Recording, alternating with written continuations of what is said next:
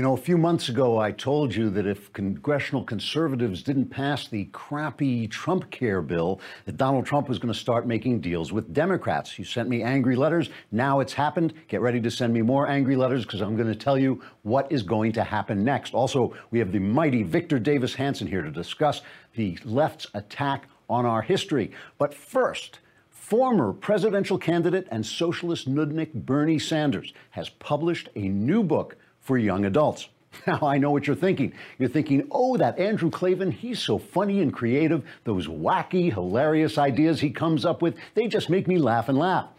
But no, I'm actually not making this up. The 75-year-old Sanders, a man who spent his honeymoon in the Soviet Union because he just can't get sexy unless he's surrounded by breadlines and gulags, has decided to spread the wisdom of socialism to a new generation of ignoramuses and suckers with a book entitled Bernie Sanders' Guide to Political Revolution. In an interview with anyone who would still talk to him, Sanders said, quote, "I wanted to reach out to all those little whippersnappers with their gizmos and whatnots to pull them away from their bebop music and sock hops long enough to explain to them why socialism is really keen," unquote. In one chapter called Everything You Have Belongs to Me, Sanders writes, quote, "Why dagnabbit you young people today have this dang fool notion that if you work for something, you should be able to keep it. Why in my day, a fellow understood that all the money you make actually belongs to the state because the state knows how to use it better than you do. So just don't be such smart Alex and think you know so much when you're still wet behind the ears, you darn rascals," unquote. In another chapter called Socialism Works in Scandinavia or someplace, Sanders writes, quote, "You young bucks think you're so smart. You think just because socialism destroyed the Soviet Union and transformed Venezuela into a hellhole that there's something wrong with it. Well, believe me, you good-for-nothing rapscallions, socialism works just great in some of them there Scandinavian countries I've never been to. And if I could remember the names of some of them, why, by cracky, I'd cite some facts and figures about them to prove my point," unquote. The book was published at the end of August and has already generated some good Amazon reviews from its intended audience. One review says, quote, "I have never read a book before and found it hard because of all the words in it, but now I know that socialism is the bomb," unquote. Another review read, quote, "Speaking as a millennial, which means I know absolutely nothing and yet still want to be taken seriously for some reason, I just want to say, yay socialism, or like whatevs," unquote. Reporters for the Daily Wire approached Sanders for an exclusive interview about the book, but Sanders shouted at us from his porch, quote, "Get off my property, you dadgum juvenile delinquents. What do you think this is, a socialist country," unquote. Trigger warning, I'm Andrew Klavan, and this is The Andrew Klavan Show. I feel hunky-dunky, life is tickety-boo. Birds are winging, also singing hunky-dunky-doo. Ship-shape, tipsy-topsy, the world is zippity-zing. It's a wonderful day, hurrah, hooray! It makes me want to sing. Oh, hurrah, hooray! Oh, hooray, hurrah! All right, the Klavanless weekend is bearing down on Florida. It's not looking good for Florida. If they tell you to get out, Floridans, get out. You know, do not be one of those guys who sits there and just says, oh, you know, they're always warning us with this and nothing ever happens. They're warning you because you need to get out. So get out if you have to. It's going to be a long Klavanless weekend in Florida and possibly some other places. But the thing is, even in the Klavanless weekend, and even when disaster strikes, you want to look great. That's the thing. You want to look great. And that is why there is Indochino. Indochino is a way to get terrific made-to-order suits, made to measure for you exclusively, at a price you can afford. It makes it easy to get a perfectly tailored suit online. What you do is you can go in, I did this, you go in to, they'll have a little shop in town and you go in and get measured there, or if you can't do it there, you just have your spouse or significant other do the measurements and send them in online. Then they have your measurements and then you can basically create a suit the way you want. Choose the material, choose the style, choose the way the shirt looks, choose the cuffs and the pockets and the collars and all this stuff, and it looks incredible. I mean, the shirt I got at Indochino fits so well. It really is like, it's not like ordinary stuff that you just go in and pick out.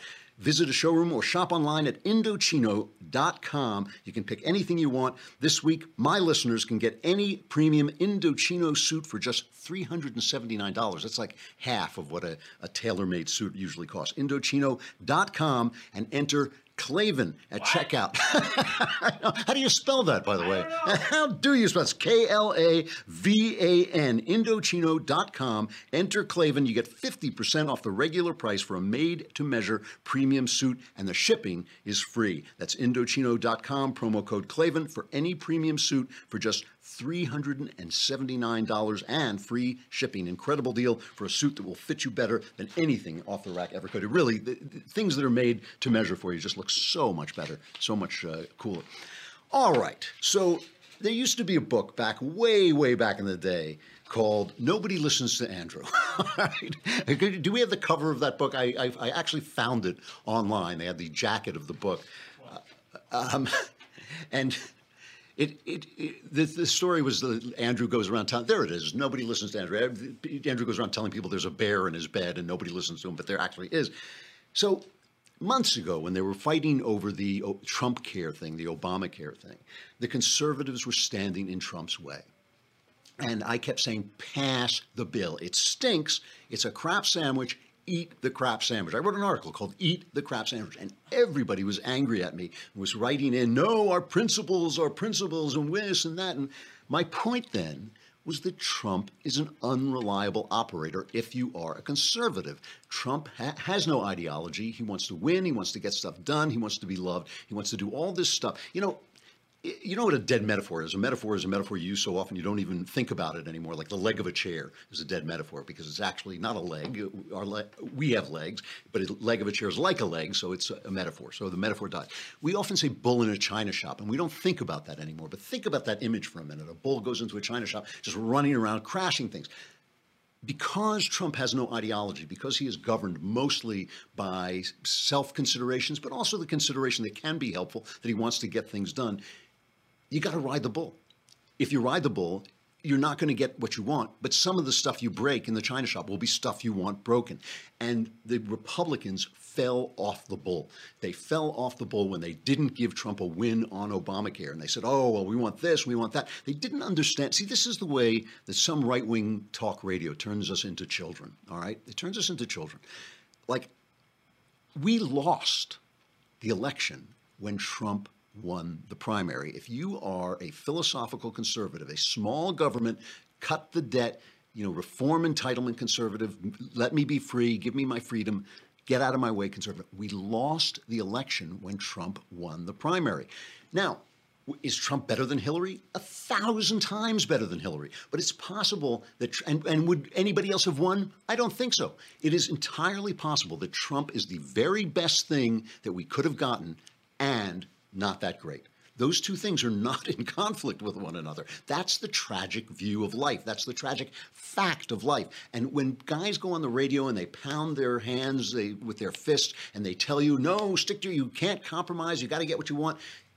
That's baby to when they talk about good and evil and they're talking about, Donald Trump and the Congress or even Barack Obama. I used to say, people would say, Obama's evil. And I'd say, that's not evil. That's not what evil looks like, and they would say, well, he does this, he does that. Look, these are little boy words of good and evil and heroes and villains. It's not that there's no such thing as good and evil. There is. It's not that there's no such thing as heroes and villains. There are. But most of the time, you don't find that stuff in American government. What you find is a bunch of clowns banging off each other, doing stuff for their own egos, trying to keep their jobs, playing off their constituency, lying to their constituency to get reelected. That's the kind of stuff we're dealing with. That's the real world. Donald Trump is what he is. He is not Ted Cruz, and Ted Cruz wouldn't have won. He wouldn't have won the election. So Donald Trump may be the best thing we could have gotten, way better than Hillary, no question, and still not that good. So what do? You play the cards you're dealt.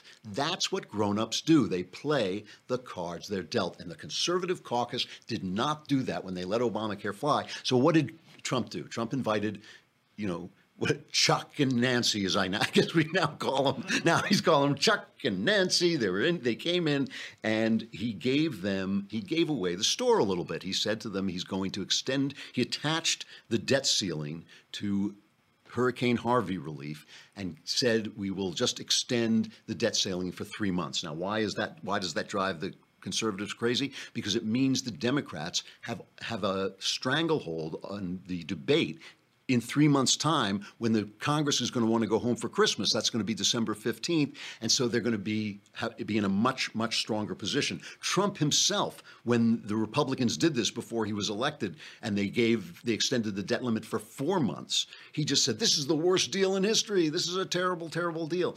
But now suddenly Trump is talking about, the fact that we're happy. They play cut number 3. Prior to leaving the White House, I had a great bipartisan meeting with Democrat and Republican leaders in Congress, and I'm committed to working with both parties to deliver for our wonderful, wonderful citizens. It's about time. We had a great meeting with Chuck Schumer, Nancy Pelosi, and the whole Republican leadership group. And I'll tell you what, we walked out of there, Mitch and Paul and everybody, Kevin, and we walked out and everybody was happy. Not too happy, because you can never be too happy, but they were happy enough. And it was nice to see that happen for a change, because that hasn't happened for a long time in this country, for a very long time. Well, Chuck Schumer was happy. Chuck Schumer looked like, talk about dead metaphor. He looked like the cat who ate the canary. Play cut number 6. The president listened to the arguments. We think we made a very reasonable and strong argument. And to his credit, he went with the better argument. And just to finish off the picture, Mark Meadows, the conservatives, all the conservatives, just look. Days. It was only a day before this happened. Paul Ryan was saying, "What? We're going to get an 18-month extension. We're going to get, we're going to really do this. What are they going to play politics with the debt ceiling when people are suffering in Texas?" It's the Democrats. Of course, they're going to play politics. The Democrats are united. It's only the conservatives who are at each other's throat. It's only the Republicans, I should say, that are at each other's throat. So just to finish off the picture, here's Mark Meadows, cut 7. Typical Washington, D.C., kick the can down the road. Negotiating with Democrats doesn't normally produce outstanding results. Okay. So what's the plan? What happens now? And what can conservatives get out of this? Because, to just go on and on about how unreliable Trump is, after a while, it's like, listen to yourself. Get the news. You keep delivering the news. You keep saying, Trump is this, Trump is that. I don't know. I keep saying this, and I get letters about this all the time. I don't care about Trump. Trump is a fascinating character. He really is. He's big. He's interesting. He's weird. He also has been more conservative and was willing to be more conservative than I ever thought. So I was, when he won the primary, I thought, okay, I lost the primary. That happens. You lose in politics. Sometimes you lose, Let's see what we get. We got more. We're already getting more from Trump than I ever expected. The thing about cutting regulations is real. And I complained about this before Trump was even in the picture. I was talking about how this is one of those boring subjects that nobody wants to talk about, but it's a big deal. Trump has changed the culture of the EPA from crazy, hysterical environmentalists who want to destroy anybody who even touches a tree, want to do things like in California where we exacerbate our drought conditions to save some fish that nobody cares about or some little thing. We treat business as if it's a bad thing instead of a good thing. Under Trump, the EPA is paring back regulations. Old EPA warriors are weeping and quitting, and it will allow for growth. It'll allow for more business growth, and we can still take care of the environment. So he's really done some good things. The Gorsuch thing was good. And there are all these guys. We're going to have Victor Davis Hanson on later on, and he is one of the sane voices. I love the people at National Review, but all they do is they keep complaining. And they keep saying, you keep saying he's better than Hillary. How long are you going to say that? It's true. He is better than Hillary. He's just not that good. I don't understand why, once you've defined the situation, once you understand what you're dealing with, stop complaining and play the cards you're dealt to get what we want. What do we want? We want freedom. We want less regulation. We want less government craziness. We want people to stop telling us who can use the bathrooms in our local school. We want the government dialed back out of our life. And we want the economy to do what an American economy does when people are left alone, take off. And that is what Trump is thinking about. So Trump is looking now.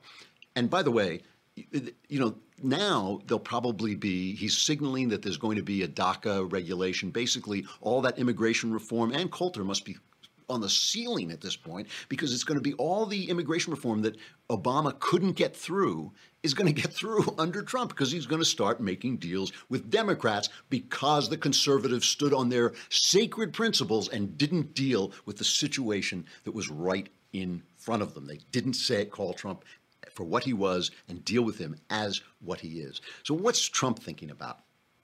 Trump is thinking about what he can get done. Because remember, the Republicans have failed him. They haven't done anything. They make him look like a fool. They make him look like he can't accomplish things. He told everybody he was going to win and win and win, and he can't get any major legislation through. Everything he's doing, he's done some good stuff. It's all been done on his own.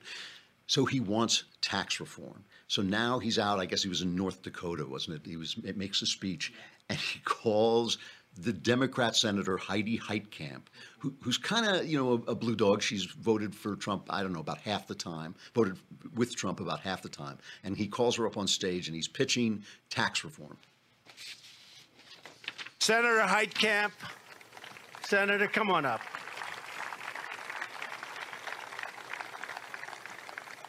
And I have to say, you are all in favor of tax cuts, aren't you? Absolutely. Absolutely. I won't. Come on up, Senator. These are great people. They work hard. They're for you 100%.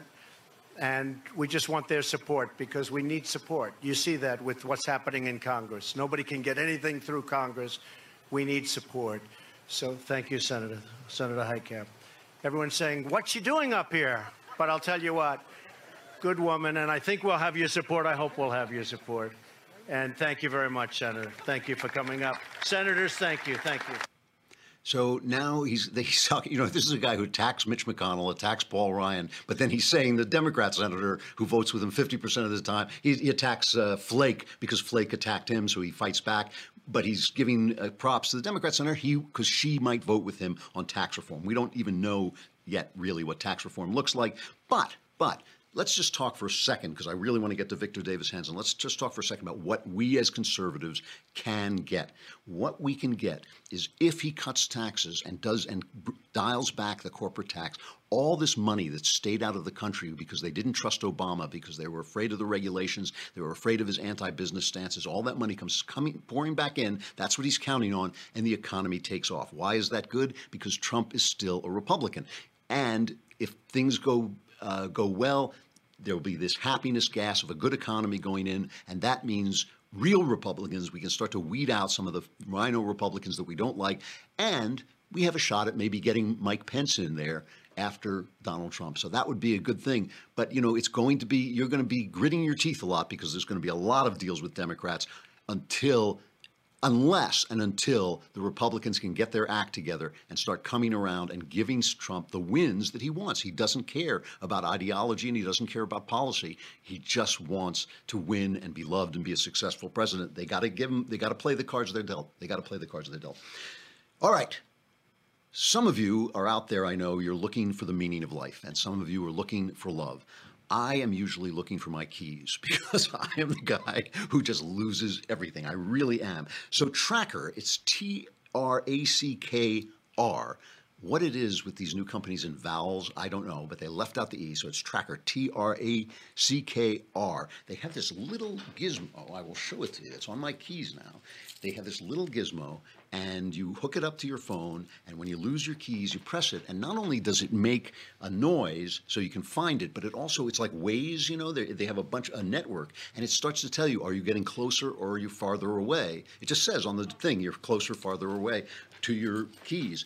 And the other thing, I mean, the minute I heard that, I thought, cool, but the thing I lose all the time is my phone. But all you have to do is press the button. I won't do it right now because I want to get to the next thing, but all you have to do is press it. It's called the Tracker Pixel, and all you do is press it, and your phone goes off, even if your phone is turned off, even if you've turned off the sound, so you can find your phone as well. It really, I mean, I don't know about you, but when I lose stuff and I'm trying to get someplace, it really does make my blood boil. So this takes care of that, and I've used it. I've had it now for maybe, I don't even think, a month. I've used it 3 times. I mean, I've used it 3 times, and that's how often I lose stuff. So it's the lightest Bluetooth tracking device on the market. You can place Tracker Pixel on whatever you tend to lose, and it will help you find it.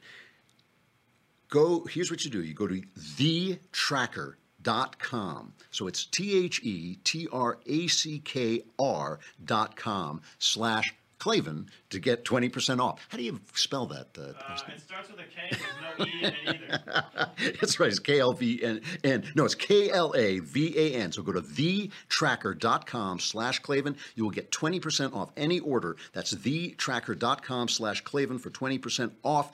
Thetracker.com/Klavan. You will never scream at your wife about your keys again. You just press the button and there it is. We got yeah, really. We've got the great Victor Davis Hanson coming up after the break, but we got to say goodbye to Facebook and YouTube. Come on over to thedailywire.com. You can hear the rest. You can watch the whole thing right there if you subscribe for a lousy $10 a month. Subscribe for the year, and it's only a lousy $100 plus.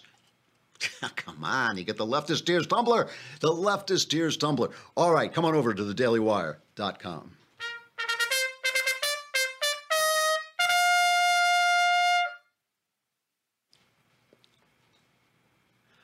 All right, Victor, we have Victor, right? Yes. Victor Davis Hanson, the great VDH. He's an American military historian, former classics professor.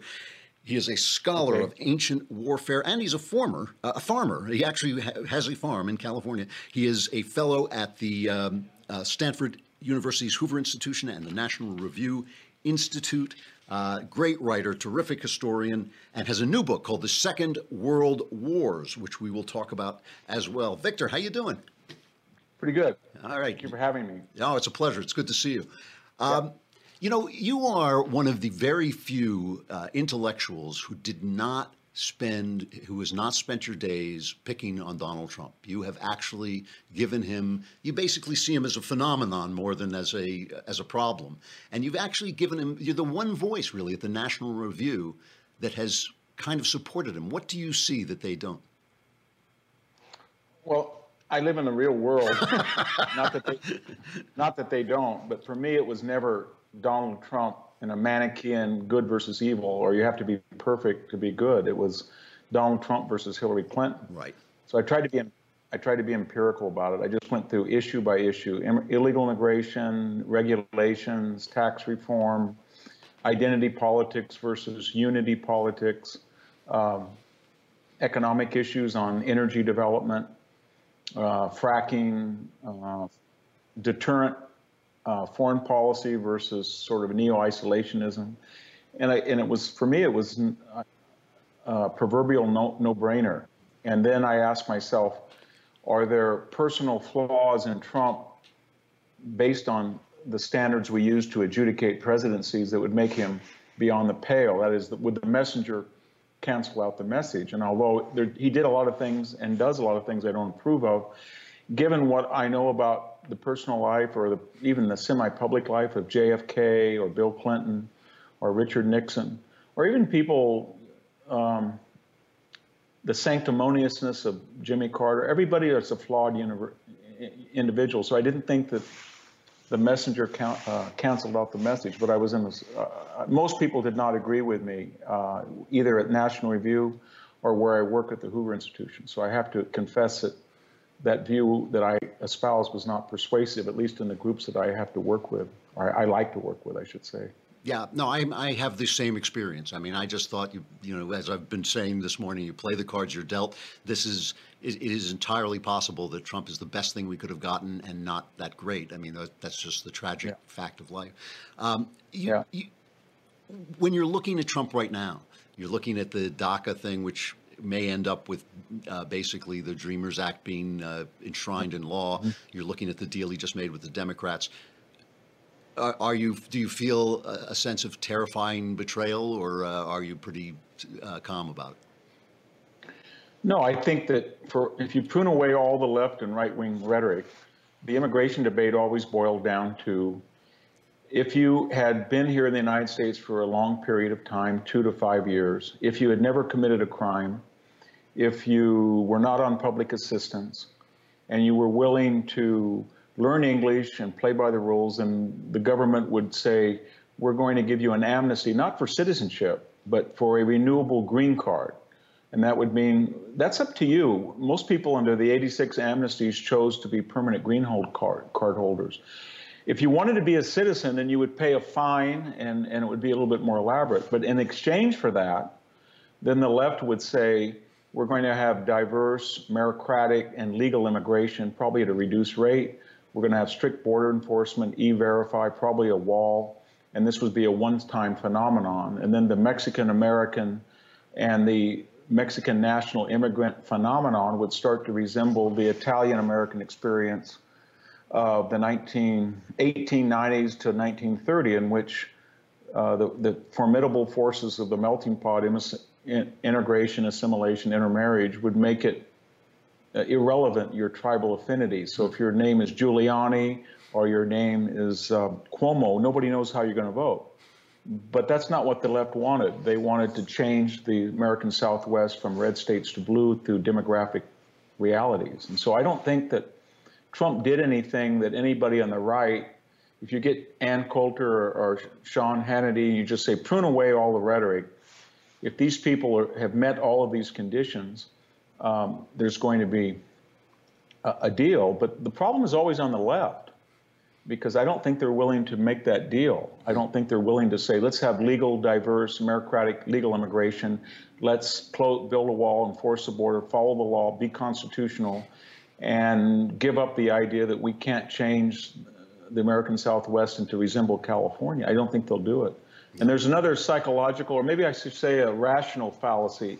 If the dreamers warrant all of our attention, and they're making the argument that these are an exceptional group, the left is, that deserve to be given an amnesty and a green card, then de facto, by default, they're saying that the other 10 million are not. They don't qualify. They knew what they were doing as adults. They may have engaged in identity theft or fraud every day that they were here, just because to reside here illegally requires you to say things that are not true on paper or say things. But they don't get that. So if Trump is going to cut a deal on dreamers, then what is left going to come back and do with the other 10 or 12 million? Yeah, well, if you're expecting intellectual integrity from the left, I think, hold your breath. And yeah. You know, one of the things that really does make Trump, even at his worst, tolerable, is the left seems to have genuinely gone insane. And one of the ways they have gone insane is this assault on our history, this thing about the Confederate statues. You wrote a brilliant piece about this for National Review. What do you think they're trying to accomplish with this assault on Confederate statues? Well, notice that they don't distinguish. They don't say that a good, decent man like General James Longstreet was different than Nathan Bedford Forrest. It's just all bad, and all bad in August, September, 2017, but not all bad in 2016 or 2012. And all bad, even though the majority of Americans are willing to, you know, they can put up with a Confederate statue, as most minorities poll that they can. Even blacks, I think, are 45%. I say even only because they have a vested interest in this, given the pernicious role of slavery. So what is it about?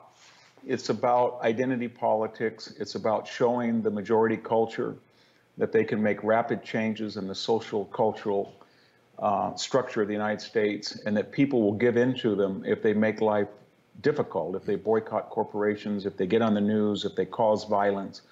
And so we have this propensity now that gay marriage can be a reasonable debate with good parties of genuine good interest. And Barack Obama can decide in 2008 that he doesn't believe in it. As he said, he's a Christian, he said, and he didn't think it. But by 2012, that has accelerated. So anybody who doesn't believe as Barack Obama did is a homophobe. Same thing with DACA. Barack Obama said on 10 occasions, as a constitutional lawyer, I'm not a king. I'm quoting directly. I'm not a king. I cannot do something that's unconstitutional. By 2012, when he was up for re-election, anybody who had the position of Barack Obama was a nativist, a xenophobe, and a racist. And so here we are with the Confederates. That issue has gone from, let's discuss it. Let's say that maybe we don't want Roger Taney, who was the author of Dred Scott, or maybe we don't want Nathan Bedford Forrest without some type of plaque that explains the other side to them. But we're not going to go do this with all of our relics. We're not going to go tell Joan Baez, We're going to not allow the night they drove Dixie down that you made millions of dollars on and resurrected your career. We're not going to play that anymore. We're going to ban Gone with the Wind. So, or we're going to say Columbia University has to change its name because of Columbus. So what I'm getting at, long-winded as I am, is that we accelerate these issues by demonizing people, and then we try to make the minority position the majority position by fear and intimidation. Right. And what we're looking for is one brave, intellectually honest politician that says, I'm not going to be intimidated.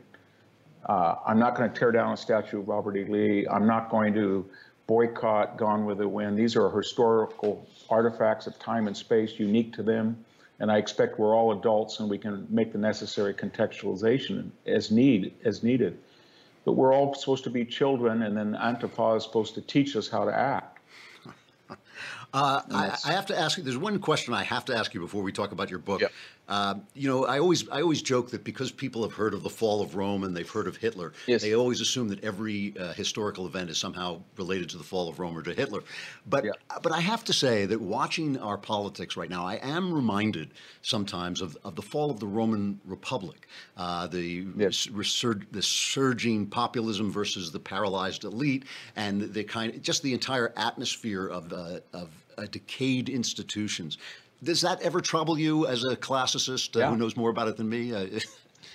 Yeah, it does. Not only the armed gangs and street fighting of the late Republic, Milos and Claudius and Cicero and Caesar and Antony, but even into the imperial period during that transitional where Augustus and the first emperors were trying to have a principate.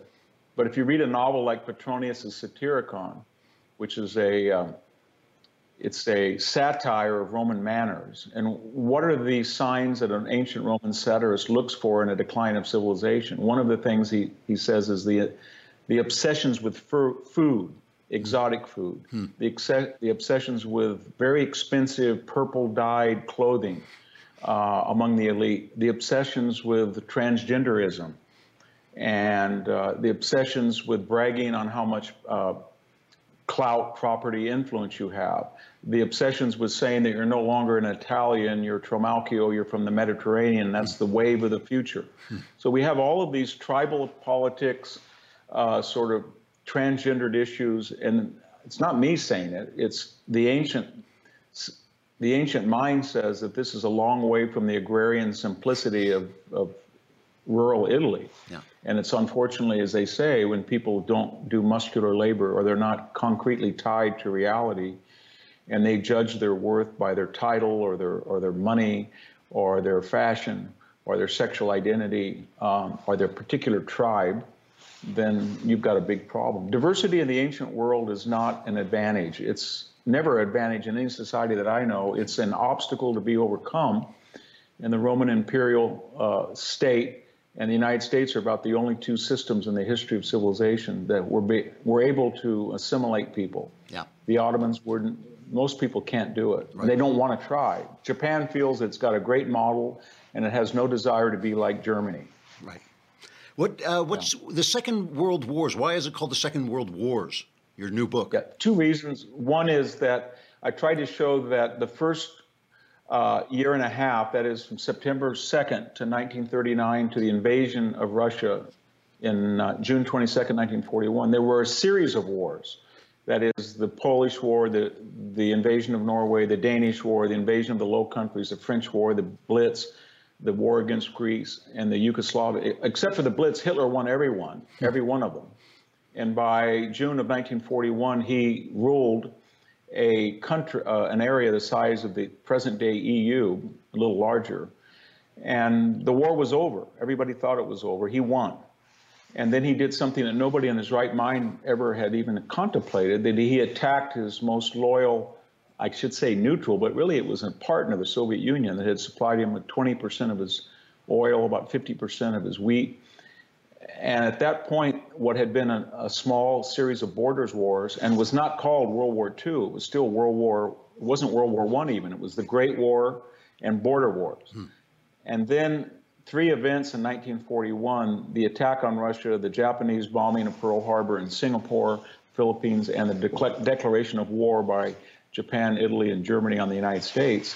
changed it into what was now, for the first time, basically almost over 2 years after the fighting, now it was called the Second World War in England, and World War II in the United States, and suddenly World War I became World War I, no longer the Great War. Right.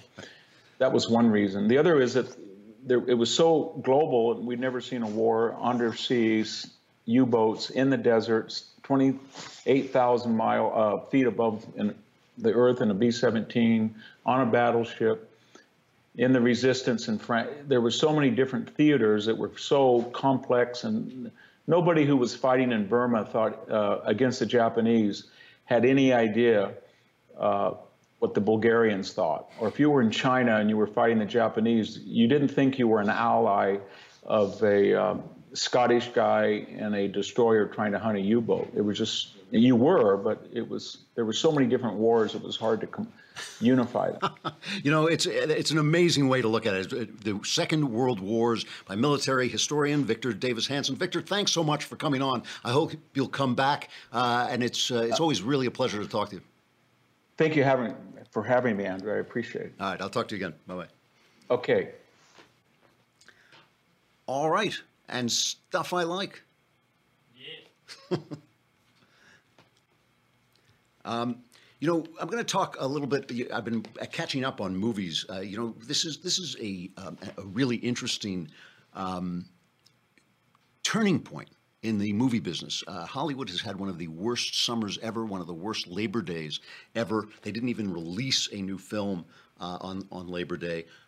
So many of their franchises, Hollywood, talking about the movie business, because there's still TV is really doing well, streaming is really doing well, Netflix has become a titan, but they've been living off franchises and sequels, and Alien, Transformers, Cars, Smurfs, Resident Evil, Underworld, Wimpy Kid, Xander. I mean, these are all bombed. Xander Cage, Nutjob, Independence Day, Ice Age, Ninja Turtles, Divergent, Huntsman, Alice in Wonderland, Inferno, The Da Vinci Code, and the Jack Reacher franchise. They all tanked, every one of them. And there's really nothing in the pipeline. There's nothing coming in with new things. I mean, even the Pirates of the Caribbean didn't do that well. Kong, you know, I saw Kong, what's it called? Kong Skull Island, which I really enjoyed.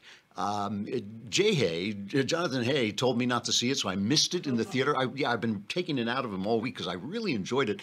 It's an old-fashioned H. Rider Haggard type adventure.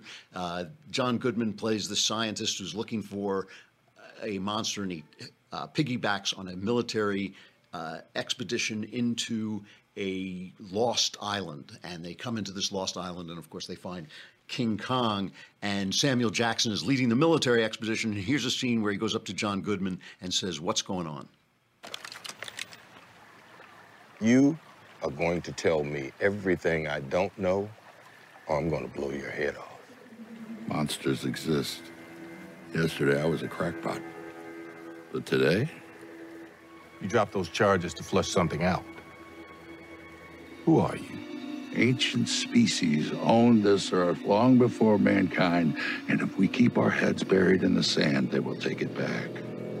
My agency is known as Monarch. We specialize in the hunt for massive unidentified terrestrial organisms. You knew that thing was out here? I'm sorry for your men, Colonel. I truly am. Get us home with proof so we can send the cavalry. You know, the funny thing, you know what ruins this picture? I mean, it's really a good movie. It's very enjoyable. It's got a good cast. Tom Hiddleston, who should be the new James Bond. Brie Larson, who's adorable. It's got some good plot twists. It's got great monster fights, really entertaining. You know what keeps it from being a great movie? Feminism. I swear, feminism has ruined more movies, almost as many movies as it's ruined lives. Brie Larson plays the girl. That's her character. That's why you have a girl in these things, because men are better at killing monsters. They're better at shooting things. They're better at running through jungles, screaming and throwing, grenades. And the people who want to see that movie are largely men. Brie Larson is the girl. One of the things that you want from the girl is you want her to get rescued. But because they can't do a girl who needs to get rescued, she doesn't have to be fearful. She can be brave, but she's got to be a little bit more, she's got to be a girl. She's got to be a little bit more emotional, a little bit more vulnerable. Then the hero can save her. Without that, the hero has nothing to do. And Tom Hiddleston goes through this picture. He has a look on his face like, you gave me a great setup scene, so I'm a cool character, and now I'm doing nothing. I'm doing nothing. And Brie Larson's character doesn't make any sense. And the whole Kong mythology is that Kong basically represents raw masculinity being tamed by the eternal feminine. It was beauty killed the beast. That's the last line of the original King Kong.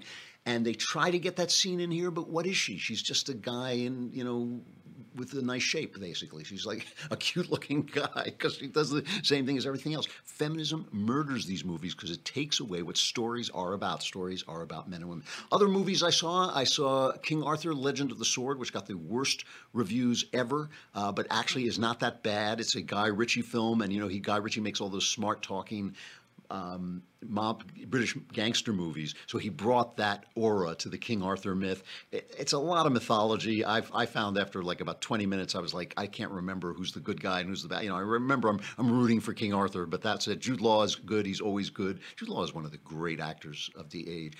But here's just a quick scene that the black legs are the soldiers, and they're hunting for a fugitive, and they come to King Arthur, who is not now a king. He's basically an errand boy running a whorehouse. And so this is a scene from a Guy Ritchie film cast back into King Arthur days. What's going on? What's going on where? You've got some heat on you, Arthur. Your name keeps coming up. In what circles? My mum's sewing circle. I'm a blackleg sergeant, stupid. What circles do you think? Now tell me a story about a girl called Lucy, a Viking called Greybeard, and some rebel graffiti dirtying these walls. Are you writing a book? Tell me. Every detail. We had a quiet word with a couple of Vikings. Get back! I said from the beginning, the very beginning. I woke up. Then? Well, then I got dressed, I went downstairs, I saw the girls. Lucy was missing. Where's Lucy? She's a good girl. A nice girl. She works here. Then? Then, me and the lads took care of a bit of business. Bit of housekeeping. Everything as it should be? That's the spoil from the boats. Then we heard George had trouble again last night. I mean, me out the front. Which George? King George, Angry George, George the Dragon? Be clear, Arthur, which George? Our George. Chinese George. Kung Fu George.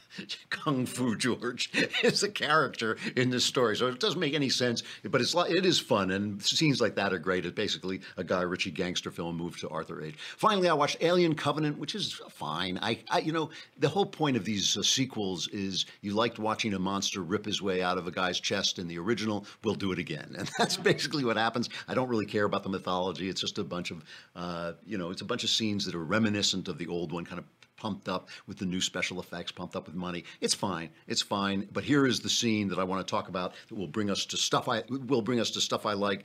Michael Fassbender is what do they call him? An android, I guess. And he's an android, and he plays twin androids, two androids, good android and bad android. And he's describing how this planet was wiped out. And here's what he says. Look on my works, ye mighty, and despair. Nothing beside remains. Round the decay of that colossal wreck, boundless and bare. The lone and level sand stretch far away. Byron. 1818. Magnificent. But of course, it's not Byron, it's Shelley, and that is, it's Percy Bysshe Shelley, Ozymandias, and that is the stuff I like. So here's stuff I like, is Ozymandias. Do you have a stuff I like emblem up there? Come on. Yeah. Ozymandias is Shelley's poem written after they discovered a head of Ramses II, and Ramses II was one of the greatest of the Egyptian pharaohs, and they found like a fragment of a statue of Ramses II. That's what they found. And Shelley and a friend of his, Horace Smith, had a poem, a contest between themselves to write a poem about this. And Horace Smith wrote a poem. They both of the poems had the same theme, which is that grandeur passes away, and people are proud of their grandeur, but the grandeur passes away. And Horace Smith wrote a poem which ended with the thought that one day people will come to London and they will see nothing but a fragment of a statue. He wrote, "We wonder, and some hunter may express wonder like ours, when through the wilderness where London stood, holding the wolf in chase, he meets some fragment huge and stops to guess what powerful but unrecorded race once dwelt in that annihilated place." That was Horace Smith's version of Ozymandias, which was basically saying one day London will disappear, one day America, we would say now, will disappear, and then we'll just find this statue of Donald Trump, and they'll say, who is this? Shelley, on the other hand, who was a great poet, wrote one of the classics of English literature. It's very short. I will read you the whole thing. "I met a traveler from an antique land who said, 'Two vast and trunkless legs of stone stand in the desert. Near them, on the sand, half sunk, a shattered visage lies, whose frown and wrinkled lip and sneer of cold command tell that its sculptor well those passions read which yet survive, stamped on these lifeless things, the hand that mocked them and the heart that fed, and on the pedestal these words appear, 'My name is Ozymandias, King of Kings. Look on my works, ye mighty, and despair.' Nothing beside remains round the decay of that colossal wreck. Boundless and bare, the lone and level sands stretch far away." One of the really fascinating things about this poem is Shelley was a devout atheist. He was a radical and an atheist and a terrible human being. But Ramses II is one of the main candidates for the pharaoh who jousted with Moses to let go of the Hebrews, which gives the poem a completely unintended idea of the way some things pass away and some things don't, because the Egyptians as we knew them are utterly gone. The Jews as we knew them, they just keep chugging on somehow. The Klavanless weekend is upon us. I'm Andrew Klavan. This is the Andrew Klavan Show. The survivors will gather here on Monday. Take care in Florida and watch out for the storm. We'll see you then.